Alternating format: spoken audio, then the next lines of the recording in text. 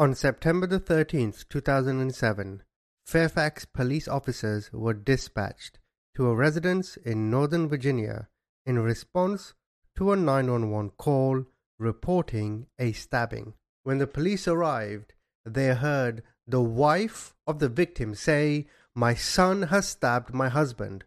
Today, we look at not guilty by reason of insanity. I've got two cases for you today. In both instances, it's where sons have taken the lives of their parent. I've got the case files over here. Now we start with Mo, which is short for Mohammed. He murdered his father. I do have his full psychological evaluation, but there is a caveat.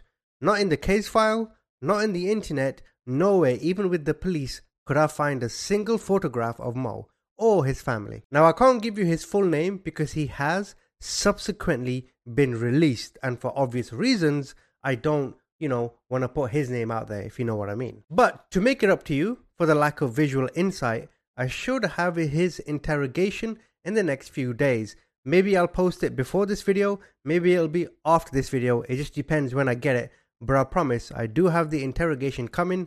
That will be on my interrogation channel, link to that is in the description. Now the second story is of Jayant Kadian. He ended up murdering his mother. Again, I've got his case file over here, so if you do end up liking this video, please subscribe. Worryingly for the police, Mo, the suspect, was not at the apartment when they arrived. The victim, Abdul Qadir, was found on the sofa, laying on his back by the police. The next day, on September 14th, 2007, a green minivan pulled into the Reston District Police Station. Mo, he got out of this van, he approached the police and he wanted to turn himself in. When he got to the police station, he told the police that him and his father got into an argument and he left. He went on to ask the police, "Is my father still alive?" The police reported Mo had blood stains on his jacket and shoes. The police also confirmed that he had a receipt in his pocket from Safeway for the purchase of a kitchen knife and wood spoons dated September 13th, 2007. Now when the police interviewed him, Mo said, "I've never thought about hurting my father, but I keep having these memories of when we were back in Africa and he was on top of my brother sexually assaulting him." He told police he bought the wooden spoon with the knife as he didn't want the cashier to think he was doing anything wrong. He then told police he went back home, turned off the light, and stabbed his father who was sleeping at the time. Mo told the police he does know the difference between right and wrong, but he felt like he should do his religious duty. He also told police that he planned, after the stabbing, to go to the shore, to build a boat, and to leave the country. He also told police he did plan on taking the life of the President of the United States. Now looking at the psych report, at the time Mo was around 24 years old. He had 4 sisters and 1 younger brother. Mo is of Somali descent, and due to the civil war in Somalia, he moved around a lot with his family, and in 1997 they came to the USA as refugees. Whilst attending high school, he was teased a lot, and his peers would accuse him of being gay. According to his family, he had no romantic relationship that they knew of, and in terms of his medical history, he wasn't on any drugs, but did claim he had experienced multiple head injuries as a child, which isn't surprising considering he did flee civil war. In 2006, Mo started to isolate himself from his family. His grooming and hygiene deteriorated, and he expressed paranoid thinking. He often accused his family of saying bad things about him. He claimed his brother was a drug dealer when he was not, and that his sisters were being unfaithful to their husbands. Mo himself, he broke 3 TV sets as he thought TV was bringing corruption to their lives. Now in his psych report, Mo did confirm he suffered from auditory and visual hallucinations. He would see ghostly figures and was frightened by them. Now his mother did believe that he had demons in his head, and she did advise Mo to go see a counselor at his local mosque, which he did once and never again. Now this part is actually critical. His mother thought, okay, well, he doesn't seem to be right in the head, he's seeing things, he's saying things that aren't true, so he should go to the mosque and seek spiritual help. And the way this would have worked is he would have gone to see the imam would have told him, well, make sure you pray, because as Muslims we have to pray 5 times a day, right? Make sure you remember God, Like, you know how when people go to church or when Christians pray, they have the beads, right? Well, as Muslims, we have a similar thing, right? It's called remembering God. You may not believe in God. That's okay. I'm just trying to give you the context of his mother here. So the mosque would have told him to seek repentance, to remember God, make sure you keep your prayers. And then also what they would have done is maybe something like put some sacred Arabic words on a piece of paper, put it inside some water in a bottle, and then just tell him to drink it periodically. Consider that holy water, so to speak. Now, I know, again, you may think it's hocus pocus. I'm just trying to give you an indication that the mother did try to help him in a spiritual way, but a light-hearted way. It wasn't forced, it wasn't damning, it was just generally out of concern. You see what I mean? Now, when Mo was seeing the court-appointed psychologist, his purpose of meeting the counselor at the mosque was to get his father out of the house for molesting his brother when they were younger.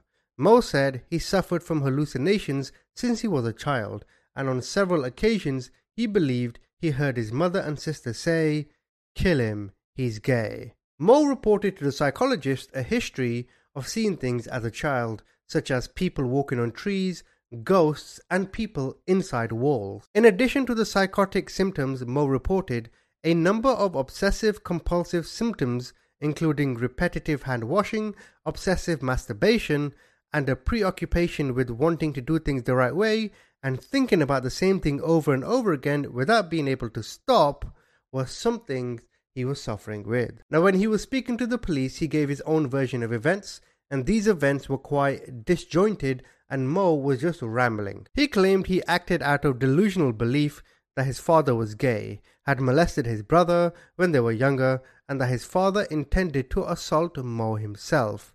Mo then said he received signs from God that he should kill his father because he was gay. Mo believed that at the time he was seeing God, he was having visions of God, and if he didn't believe or listen to anything God said, then he thought God would think of Mo as just another one of them, and that he would end up being gay himself. He thought to himself he had to fulfill these signs he was seeing. He said a feeling came over him, his legs started shaking, and he just kept hearing, "Kill him, he's gay." Now, based upon his clinical evaluation, he was diagnosed with schizoaffective disorder. This describes a combination of symptoms that includes both psychotic and mood symptoms. Mo was consistently experiencing paranoia, disorganized thoughts, delusional thought content, agitation, and racing thoughts in the previous 2 days leading up to the murder. Now, eventually in 2009, Mo was found not guilty by reason of insanity. And as I said, I should get the interrogation soon. So once I get it, you can watch it and you can judge for yourselves how you think Mo should have been best assessed. Now, here is part of his psych report. You can see from points 1 to 4 on what kind of treatment he should receive. It mentions medications, group counseling, individual counseling, and family counseling. Finally, the psychologist confirms Mo is mentally ill and requires inpatient hospitalization. As I mentioned earlier, after spending nearly 10 years in this institution, Mo was released in 2019, having gone through a successful behavioral therapy program. But here's the point. Mo was suffering, committed a crime, was caught of the crime, went through the system, and is now rehabilitated according to the experts. How do you feel about it? Given what you know of the story, how he had visions as a kid, paranoid about his father, ends up murdering his father, goes through a medical institution, they find him now competent, and now he's out in the open. How does that make you feel? We now move on to Jayant Kadian. On Thursday, March the 24th, 2005, members of the Fairfax Police Department went to the Kadian residence in a response to a 911 call. Upon arrival, the officers found the deceased, Kiran Kadian, in the kitchen with multiple stab wounds. When the police couldn't find her son Jayant, they contacted police officers in Harrisonburg, Virginia, where Jayant had been attending school. They did this to advise them of his status as a missing person. The next morning, Friday, March the 25th, 2005, at 9:30 a.m., Jayant was found asleep in his car by officers with the James Madison University Campus Police Department. They knocked on his window. Eventually he wakes up, opens the door, they haul him out, they arrest him, they take him to the police station. Then Fairfax police arrive to question Jayant. When they arrive, he was sitting in a chair and he was wearing a grey fleece over a brown sweater and had red stains. He was wearing blue jeans which also had red stains on them. The police said to him his sister and father were concerned about his welfare, and the police asked, "Do you know why?" And Jayant said, "Yes, because I stabbed my mom in the neck." So the police asked him, "Okay, what is the problem between you and your mother?" And he said, "It started a long time ago when I was back in high school." He said his mother was giving him a hard time, and he eventually withdrew from James Madison University because of his depression. He also attended Blue River College but had failed out of school. The police then asked Jayant if the problem that occurred between him and his mother during the incident was anything to do with his mother wanting him to see a psychiatrist. Jayant felt that he had already seen a psychiatrist, he didn't need to see another one, so he just found this annoying from his mother. He also went on to say that the problems between him and his mother escalated when recently before the incident he was arrested for having marijuana possession. Regarding the incident itself, Jayant said he was up around 9:30 a.m. He sat in his room for a while and then went downstairs. At that time, his mother told him she wanted to take him to see a psychiatrist. Jayant then became upset at his mother's request. He claimed his mother was always on his back. He went on to tell the police he saw the butcher knife inside the knife block. And then I fucking axed her. And it was weird. At the time during this conversation, his mother was preparing food for him, and while she had her back to him, he picked up the knife and stabbed her on the right side of her neck. His mother falls on the floor. Jayant gets to his knees and he starts stabbing his mother more and more in the neck. He said he wanted to kill his mother real quick, and once he started, he just kept going. After he stabbed his mother, he became real nervous.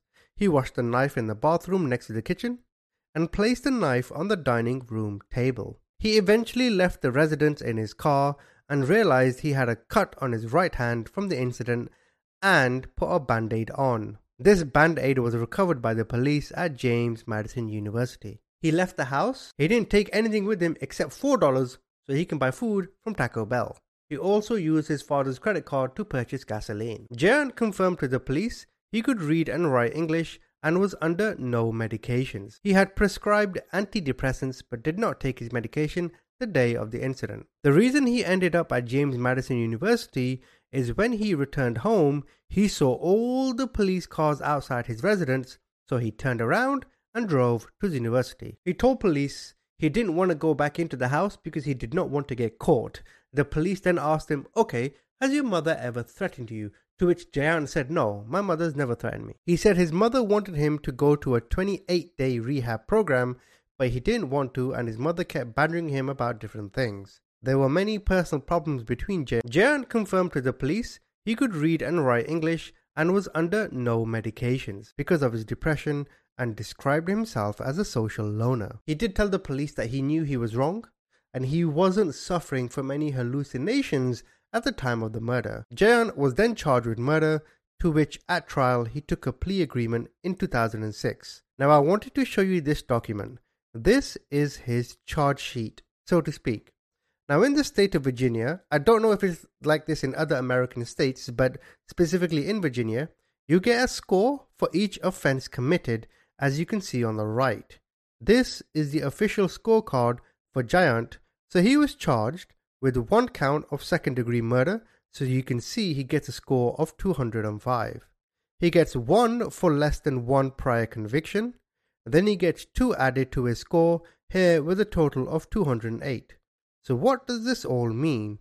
Well, here are all the scores with the potential sentence, and he was sentenced between 13 and 21 years in prison. Now if we assume he served his full 21 years, he should be released by around 2027. If of course he hasn't been released already. So in both stories, we see mental illness play a huge role. In the first story of Mo, it's pretty clear to me that he was suffering from, when you're hearing things and when you're seeing things, like sometimes, my brother has suffered from stuff like this, and I realized that he kept putting headphones in and he kept listening to music, to ensure, like, as a distraction from whatever noise he was hearing. Do you know what I mean? Perhaps in the case of Mo, civil war may have played a part in his psychological state. I don't think his father or his parents ever treated him badly from what I saw in the case file. But regarding Jayant, I think this was a case of where he just couldn't handle the pressure. I'm not trying to downplay how psychologically he must have felt low, a social loner as he puts it, but none of that is justified in murdering your mother. In the case of Mo, where he acted on forces beyond his control, it seems to me, and you have to remember this is mid 2000s, marijuana isn't what people think of today. I think his mother was just unhappy that he smoked quite a lot of weed, right? So she thought to himself, I need to fix my son, he's a drug addict, etc., etc. I mean, he wasn't a drug addict, but back then the attitudes were a lot different. And I think she just wanted the best for her son. She wanted him to succeed in school. And I'm pretty sure she probably said to him, hey, I want you to get, great grades, and I want you to get a good job and make money and get married and all that usual hullabaloo. And maybe he just couldn't handle the pressure. Either way, tell me, what do you think? Mo, was he justified? Jan, did he go over the top? Comment, tell me what you think.